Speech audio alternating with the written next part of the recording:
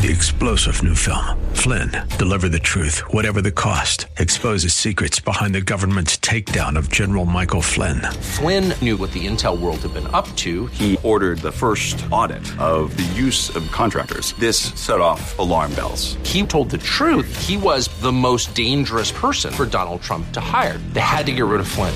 Flynn, Deliver the Truth, Whatever the Cost. Available now. Watch it today. Go to salemnow.com. salemnow.com.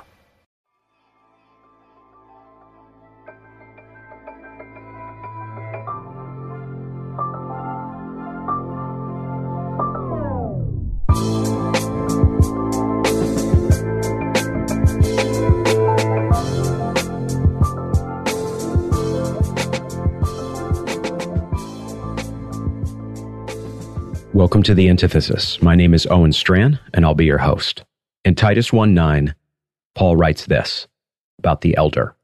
He must hold firm to the trustworthy word as taught, so that he may be able to give instruction in sound doctrine, and also to rebuke those who contradict it.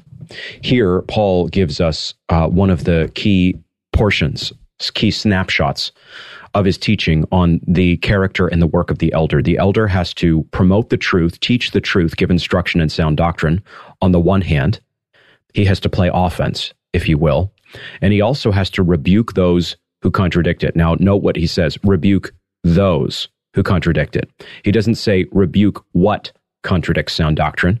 He talks about people, teachers, those who are actively promoting the contradiction of false teaching must be opposed by the elder.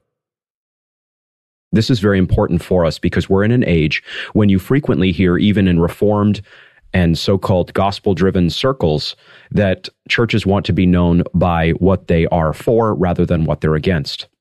That's a good instinct. It's good to be known for the gospel and for Jesus Christ. But if you are going to be known for the gospel and Jesus Christ, you also have to give instruction in sound doctrine and refute those who contradict it. You can't do half of that mandate. If you're an elder, you're called to do both parts of that mandate. Moving aside to another passage in the New Testament, if you look at 2 Peter 3:16-17, you have Peter saying this about Paul's letters. 2 Peter 3:16.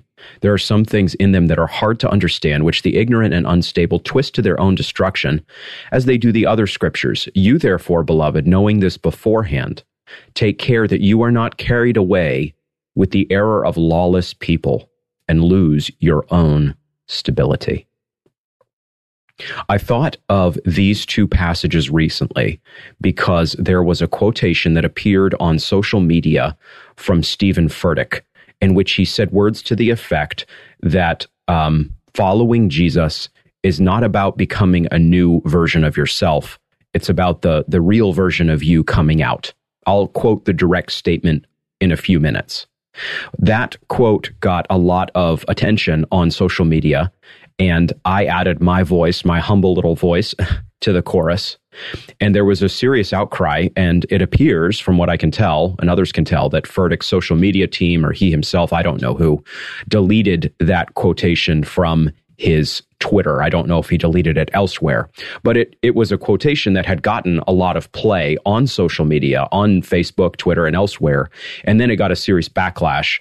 And so sometimes people think that if something is deleted, that makes the conversation go away. But I actually think there is a real conversation that we need to have about Furtick. Now, the movie American Gospel raised concerns about Furtick.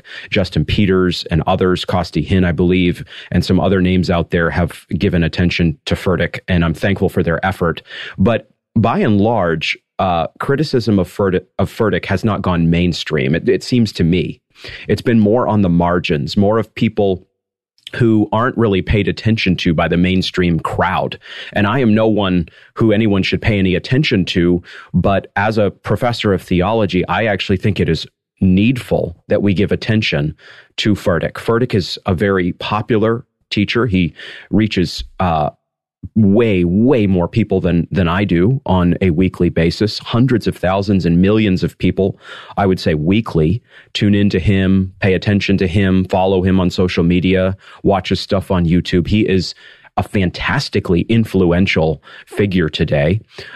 He is, when you listen to him or watch his sermons on YouTube, he is obviously gifted. He He has a real command presence, as they say in the military. He has a strong voice. He has a quick and nimble mind. He's very gifted with speech, with clever phrases, and so on. And so it's evident in watching him why people would want to tune in and track with him. And furthermore, he presents himself as a spiritual teacher, as a teacher of the word. And so lots of people want spiritual help. Lots of people want spiritual uplift. Lots of people want God to bless their life in different forms.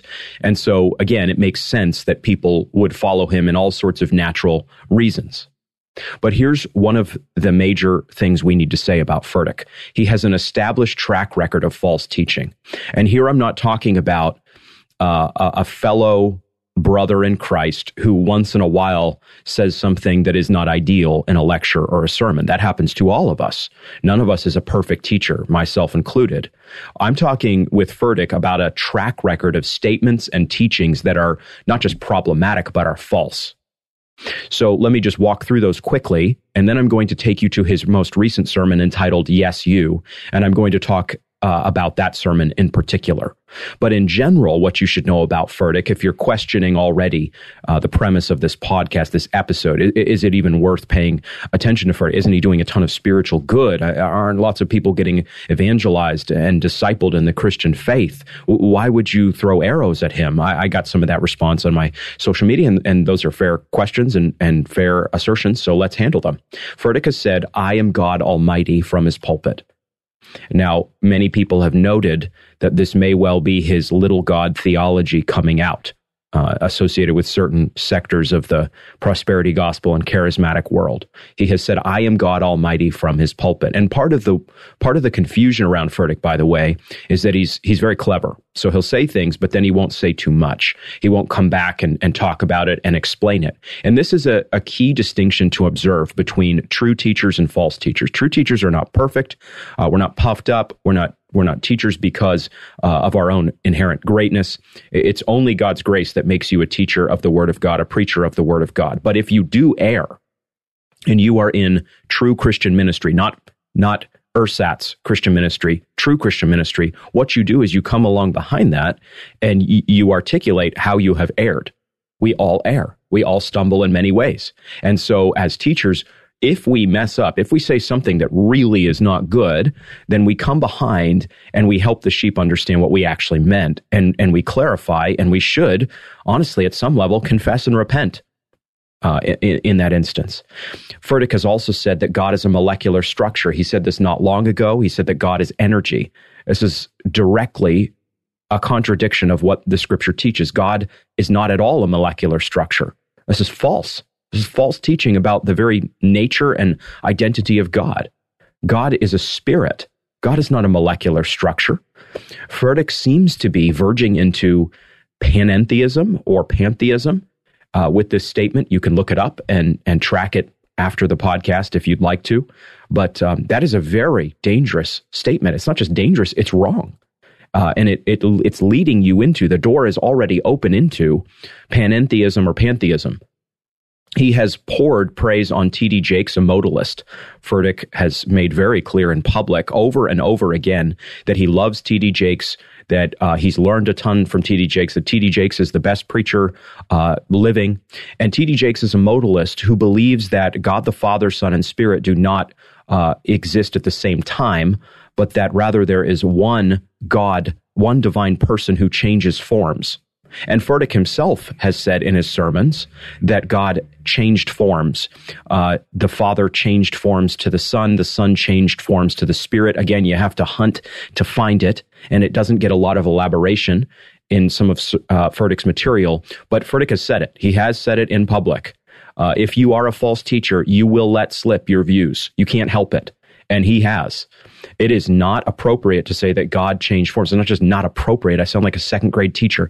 It is biblically wrong to praise a modalist like T.D. Jakes and then you yourself to say God changed forms. That's not accurate. Furtick, furthermore, has staged people responding to his messages. Documents leaked several years ago that showed that At the conclusion of a service, Furtick and his team, his pastoral team, had lined up people responding to his message, bounding forward effectively to lead the way and set a tone, of response to his preaching. So Furtick has regularly staged people responding. Think about the narcissism of that action. Think about how you are staging a response to the Word of God, which must never be done. This is what Stephen Furtick has done in days past. Furtick has a practice of preaching and taking texts and executing what others have called narcigesis on them. In other words, taking a text, taking Joshua, taking David, and making it all about us. Now, it is not wrong to find a model and an example in a David or a Joshua or something like that in Scripture. But it is wrong to remove texts and figures from their immediate narratival or biblical context, and then also to not see them canonically. The focus of the biblical narrative is not how you and I are just like Old Testament figures, for example, as they're courageous. The focus is ultimately on how all those figures terminate in the line of Christ. Christ is the one to whom all the types and all the righteous people in the Old Testament point. But Furtick does something subtle, but deadly. He makes texts about us. He shows that he is not truly an expositor or an exegete, but really a life coach or a motivational speaker, and a very, very dangerous one. These tendencies showed up in a recent sermon entitled, Yes, You. Yes, you. There are a number of problems that surface when you listen to the entirety of this sermon. And I want to walk through several, and then I will dive into the main problem of the sermon. But here are some problematic elements of this sermon entitled, Yes, You. You can find it online. It's not been taken offline to my knowledge at the time of this podcast. At the end of October 2021, it is not offline. It is out there, even though that comment that I mentioned at the beginning of the podcast has been removed in certain places from social media. The line that Furtick stated that was then reappropriated for social media is still there. First, Furtick mocks different pious practices. It was very interesting, by the way, for me to listen to this sermon in entirety. I don't listen to a lot of Furtick, but in doing so, you find some true statements, you find some murky and unclear statements and troubling realities, and then you find some very bad and flatly unbiblical statements and elements. So you don't find only one of those three, in my experience.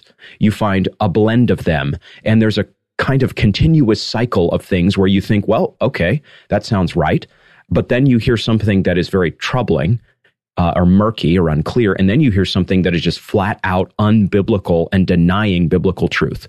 So let's walk through just a few of these. He mocks different pious practices first. He mocks at the 1 minute mark. I'll give you timestamps. You can go and find the sermon. You check it out for yourself. You track this. He mocks the blessing of French fries to the nourishment of my body. He asks a person on stage who is, I think, singing in worship, musical worship. Apparently his wife is on stage, this man with him, y'all sharing a bunk in front of everybody. Furtick has a focus on the flesh and a focus on sex. At the 7 minute mark, he says in public that his wife is kind of sexy. He repeats that. So we have a focus here of a man who is in his public platform saying things that are basically inappropriate. They're not things that a preacher should say. And he's mocking, as I said, praying, thanking God for French fries. At the 19 minute mark, he mocks those who pray with reverent tone and speech. He critiques those who use theist and thouist, he says. And so he mocks those who are apparently attempting to be reverent in their speech. At the 34 minute mark and 25 seconds, he says that John, the biblical Gospel of John writer, is kind of creepy. That's a direct quote. He's kind of creepy. He calls himself the one Jesus loved. John is not creepy. This is me talking. John is not creepy at all. John is representing his relationship with Christ accurately. He was especially close to Jesus, and it is frankly creepy to mock John. It is more than creepy. It is dishonoring. It's really blasphemous. Second problem with this sermon that I picked up in listening to it closely. Furtick has God speaking to people directly. He says after his sermon at the 11 minute mark, there's a word after the word. So you hear Furtick preach, according to him, and then a word comes after the word. So he clearly believes in a kind of direct word, direct revelation of God to us. Third, Furtick is quite frankly mean to people. I didn't expect to hear this. I thought coming in that I would be hearing the usual flattery that false teachers slather over their audiences. But at the 11-minute mark, he says this: be careful who you go to lunch with, because they'll be saying something so stupid. Well, this statement, like other statements, the blessing of the French fries, I suppose, could have an element of truth. People do say things that are not sound, of course, but this is just a mean way of talking. It's very strange. He seems to not like people. He actually talks about that toward the end of his sermon, and it's not the attitude you expect of a pastor, frankly. He fourthly assumes that his people are worldly, quite worldly. At the 25-minute mark, 45 seconds, he is apparently engaging somebody in the audience who has a smartphone. He tells them to pull up their smartphone, and he says, "You got Delilah in there who will cut your hair, leave you shaking and blind." It's true that many of us know somebody who is not seeking the Lord in their life, but Furtick assumes throughout his sermon that his people are, frankly, quite worldly, not just battling sin. Of course we all battle sin. Every Christian does. Every Christian has much to confess in a given period of time. Choose it. But Furtick is assuming, it seems, that his people are right on the verge at all times of shipwrecking whatever faith they have.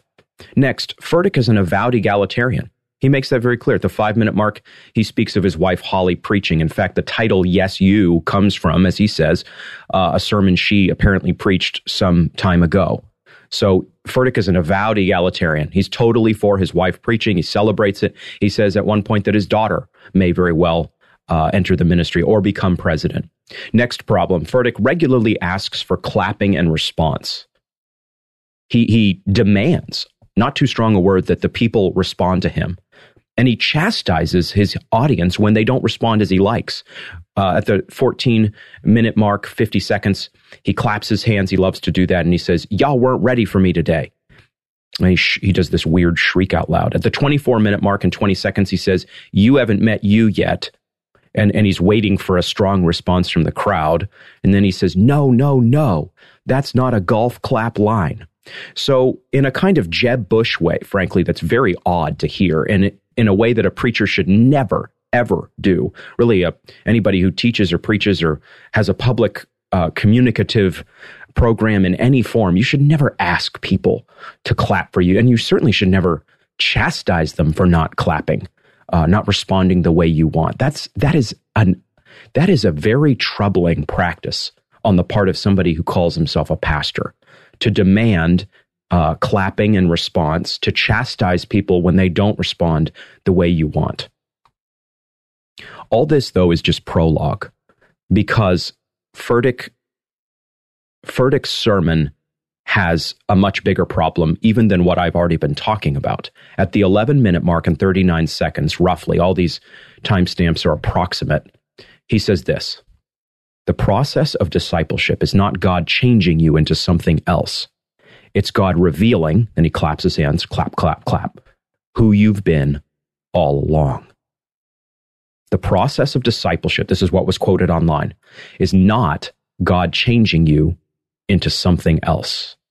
It's God revealing who you've been all along. Now, this is confusing, because at the 39-minute mark and 10 seconds, Furtick says, "I'm a sinful man, yeah, but you are also the righteousness of God in Christ Jesus. What happened on that cross was more than a physical act. It was a new name. You should understand that I, Owen Strachan, am not trying to be unfair to Furtick. Here I am presenting the strongest side the other way." He even uses the language of the righteousness of God in Christ Jesus, and he connects that to the cross. Now, he doesn't spell out how all this works, how it is that regeneration works, conversion works, saving faith works, justification. He doesn't spell that out. He doesn't stretch it out. He doesn't expand it. He doesn't do what a sound teacher does and articulate and substantiate how these wondrous realities that he's at least touching on occur. He says in a few places, he also uses the language of being saved later in the sermon. He says in a few places things that sound evangelicals would affirm. He does. But he doesn't expand upon them. He doesn't let them play. He doesn't articulate them in this sermon. And those statements that seem solid are counterbalanced by Furtick actively, by his own volition, no one forcing him to do this, saying the process of discipleship is not God changing you into something else. I cannot tell you how wrong that statement is. In 2 Corinthians 5:17, the Apostle Paul says that we are a new creation. It's the complete, and I do mean complete opposite of what Furtick has said at the 11-minute, 39-second mark. The process of discipleship is precisely God changing you into something else. Ephesians 3 makes clear that we are children of wrath before our conversion. We don't just need to shift identities, you understand? We need to be converted. We need to be born again. We need to be made new. We need to become a new creation. We need to be changed into something else. In fact, if you wanted a phrase to sum up all the Ordo Salutis, all the soteriology of Scripture, of the New Testament, that would be a fairly good basic speech candidate. God changes you into something else. That's what he does in salvation. That is exactly what discipleship is. Discipleship, meaning becoming a Christian and then growing as a Christian, Matthew 28:18-20, is being made a disciple by God's grace, baptized, and being taught to observe all that Christ has commanded. It's you crossing over from death to life. It's you being a child of wrath, Ephesians 3, deserving eternal condemnation, being headed to hell for all eternity to drink the just wrath of God for your sin. And then God, and God alone in his magnificent grace, reaching into your life as he has predestined before the foundation of the earth. The Father setting all this up in his perfect plan, according to his perfect will, Ephesians 1, 3-14, eventuating in you and me, vessels of wrath, being saved, being won to Christ, being given the gift of justifying faith by the grace of God, such that we trust the blood of Christ for our washing and the resurrection of Christ for our resurrection to eternal life. God changes us into something else. But Furtick's focus in his sermon, in this sermon I'm talking about, is not on spiritual change. It's not certainly on conviction unto redemption. Actually, Furtick spends a lot of time, strangely, by my lights, talking about self-awareness. At the 23-minute, 40-second mark, he starts talking about self-awareness, and he says this: self-awareness will tell you all about your proclivities, your past, your background, whichever way you lean. Self-awareness is an awesome baseline so you can know where you're starting. He says more before that, more after that, about self-awareness. Let me just deal with this for a second. It is true that all of us should be self-aware, understood rightly. We do want to gain the knowledge of ourselves, our weaknesses, our tendencies, our frailties, our strengths. But the Bible's focus is not at all on self-awareness. The Bible's focus, said most accurately in Scripture, is on spiritual awareness. Spiritual awareness includes comprehensive knowledge of who you are. In other words, when God convicts you of your sin, God puts you in right perspective. God exposes you. God exposes me. He shows us who we are. And the knowledge of who we are that is revealed by holding up the mirror of the Word to our hearts prepares us in the grace of God, if the Spirit is working in our heart, to see that we have nothing in ourselves. We are bankrupt. We cannot save ourselves. We cannot redeem ourselves. We cannot improve ourselves. Instead, all we can do is trust Christ by faith. That is truly what we need in every dimension of our lives. We need Christ. But it's very strange to hear somebody who says he's a preacher talk about extensively from the pulpit, so-called self-awareness. As I say, Furtick talks about it at length. It's not self-awareness you and I need. It's the conviction of sin. It's to know how evil we are. It's Romans 3. It's to know that there's no one who does good. It's Isaiah 64. It's to know that even our righteous deeds are filthy rags. And this is what a sound teacher, a sound preacher of the Word of God articulates. You have a clear outline in sound doctrinal preaching, in biblical preaching, in expository preaching. You have preachers who will regularly, according to the text, the dictates of the text, read canonically, help you understand how you are the problem and Christ is the solution. And they won't touch on that in a quick phrase or a clause, as Furtick does in a few places. They unpack that. They try to be as clear as humanly possible so that their listeners will not misunderstand, will not come away thinking, I need a kind of psychological awareness about myself. I need to motivate myself to become a better person. I need a better way of living. Yeah, I do need to embrace more of the Peter in me and less of the Simon. You can think all those thoughts and not at all be regenerate, not at all be redeemed. And that is the problem with preaching and teaching of the kind Furtick offers. I think if you come in and you listen to it as a committed Christian who's been well trained in the Scriptures, you can insert what you know about Christian doctrine into a lot of sections in the example of this sermon, Yes, You, by Stephen Furtick. You can fill in the gaps with your own knowledge.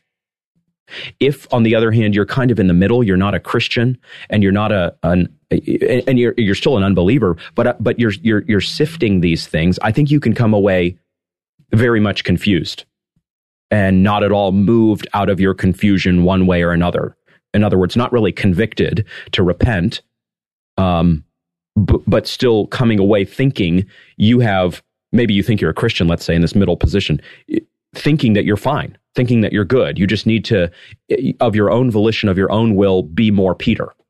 And then I think you can come in knowing that Stephen Furtick is a very gifted speaker, for example, and you're not a Christian. You're let's say, kind of an Oprah-fied spirituality type of person. Oprah just named Furtick one of her favorite preachers, essentially, or speakers. I think you can come in from a kind of self-driven spirituality and expressive individualist perspective, and you can hear that totally affirmed, and you're not challenged. And yes, there are a few places where there are some Christian doctrines quickly mentioned, but you can come out of that message, Furtick's message, the whole of it.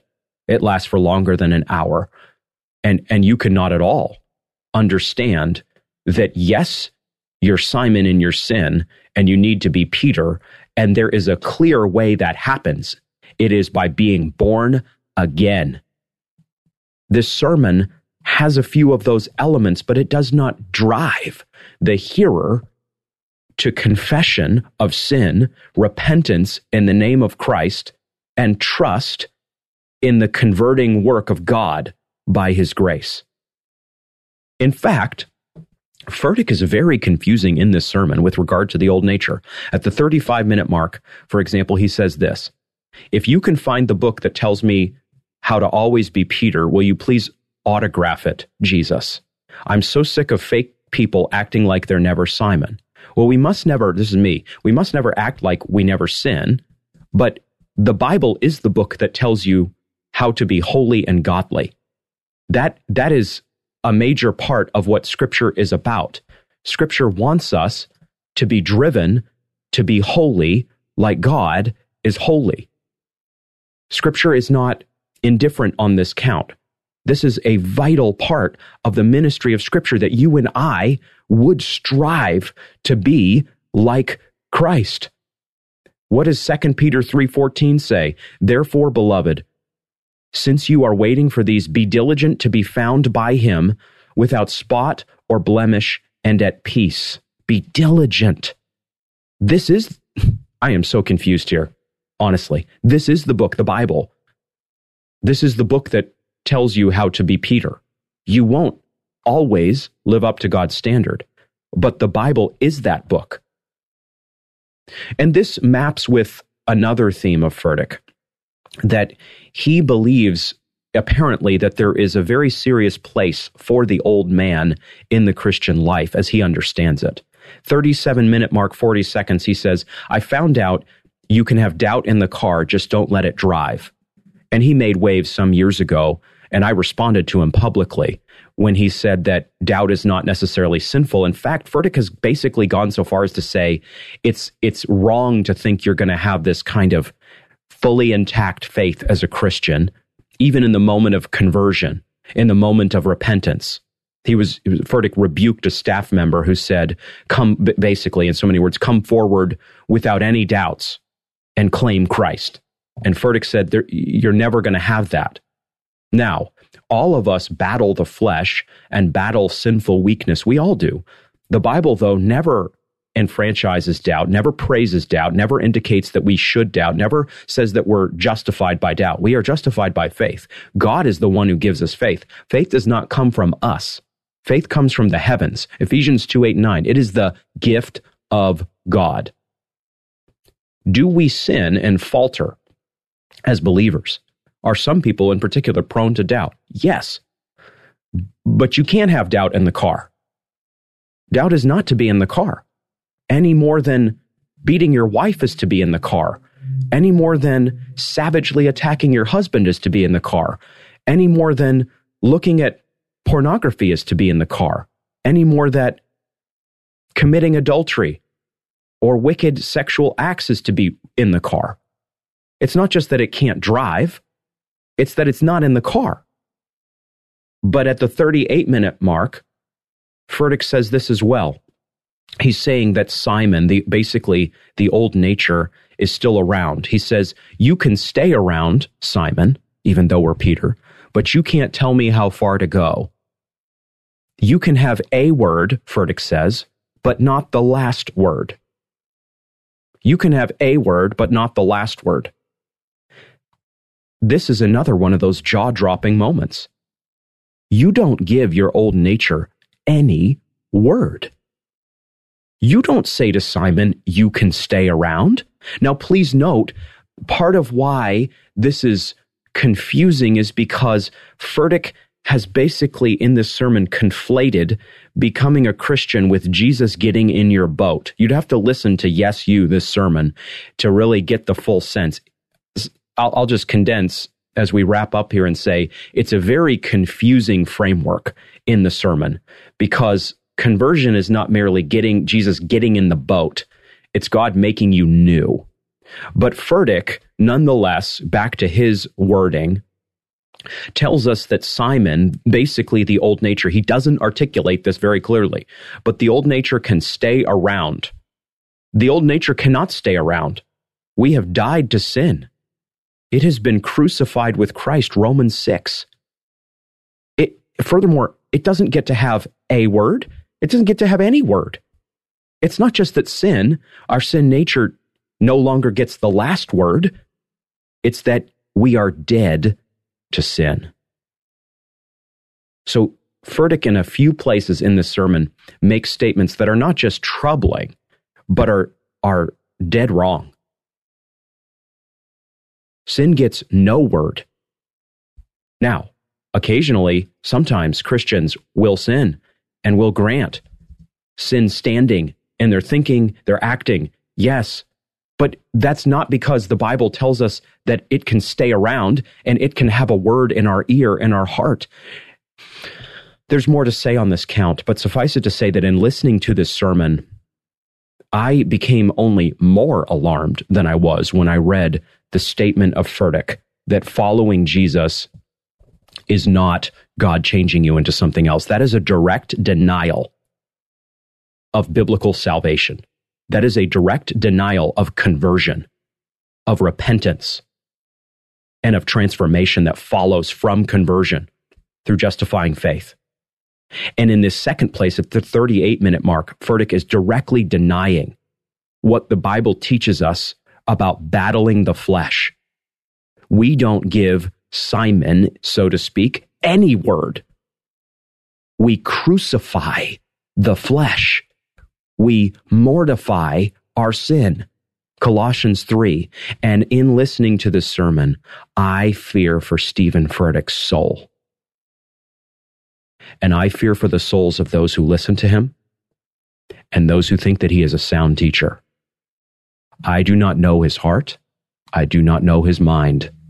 But I know what he is putting out is false teaching. This is wolfish material. I beg you, in listening, not to come within 50 country miles of Stephen Furtick's ministry, so-called. And I encourage you, in love, to pray for his soul, that he will repent of his false teaching, the tenets I covered early in this podcast, and even what I've just referenced more recently from this Yes You sermon. And I encourage you to do your part to warn people off from this wolfish teaching. Let's pray for Furtick. Let's ask God to grant him repentance. Let's remember that the stakes are very high. Let's know that there are false teachers and fierce wolves out there, Acts 20:29. And it is not unloving to warn people about their teaching. It is fundamentally loving to warn people about their teaching. That is what the elder of the local church and any teacher in the Christian ministry by extension must do: give instruction in sound doctrine and rebuke those who contradict it. Because you understand, there are people out there. There are the ignorant and the unstable, and they twist things in Scripture, 2 Peter 3:16, to their own destruction. Brothers and sisters, listeners to this very humble little podcast, take care that you are not carried away with the error of lawless people and lose your own stability.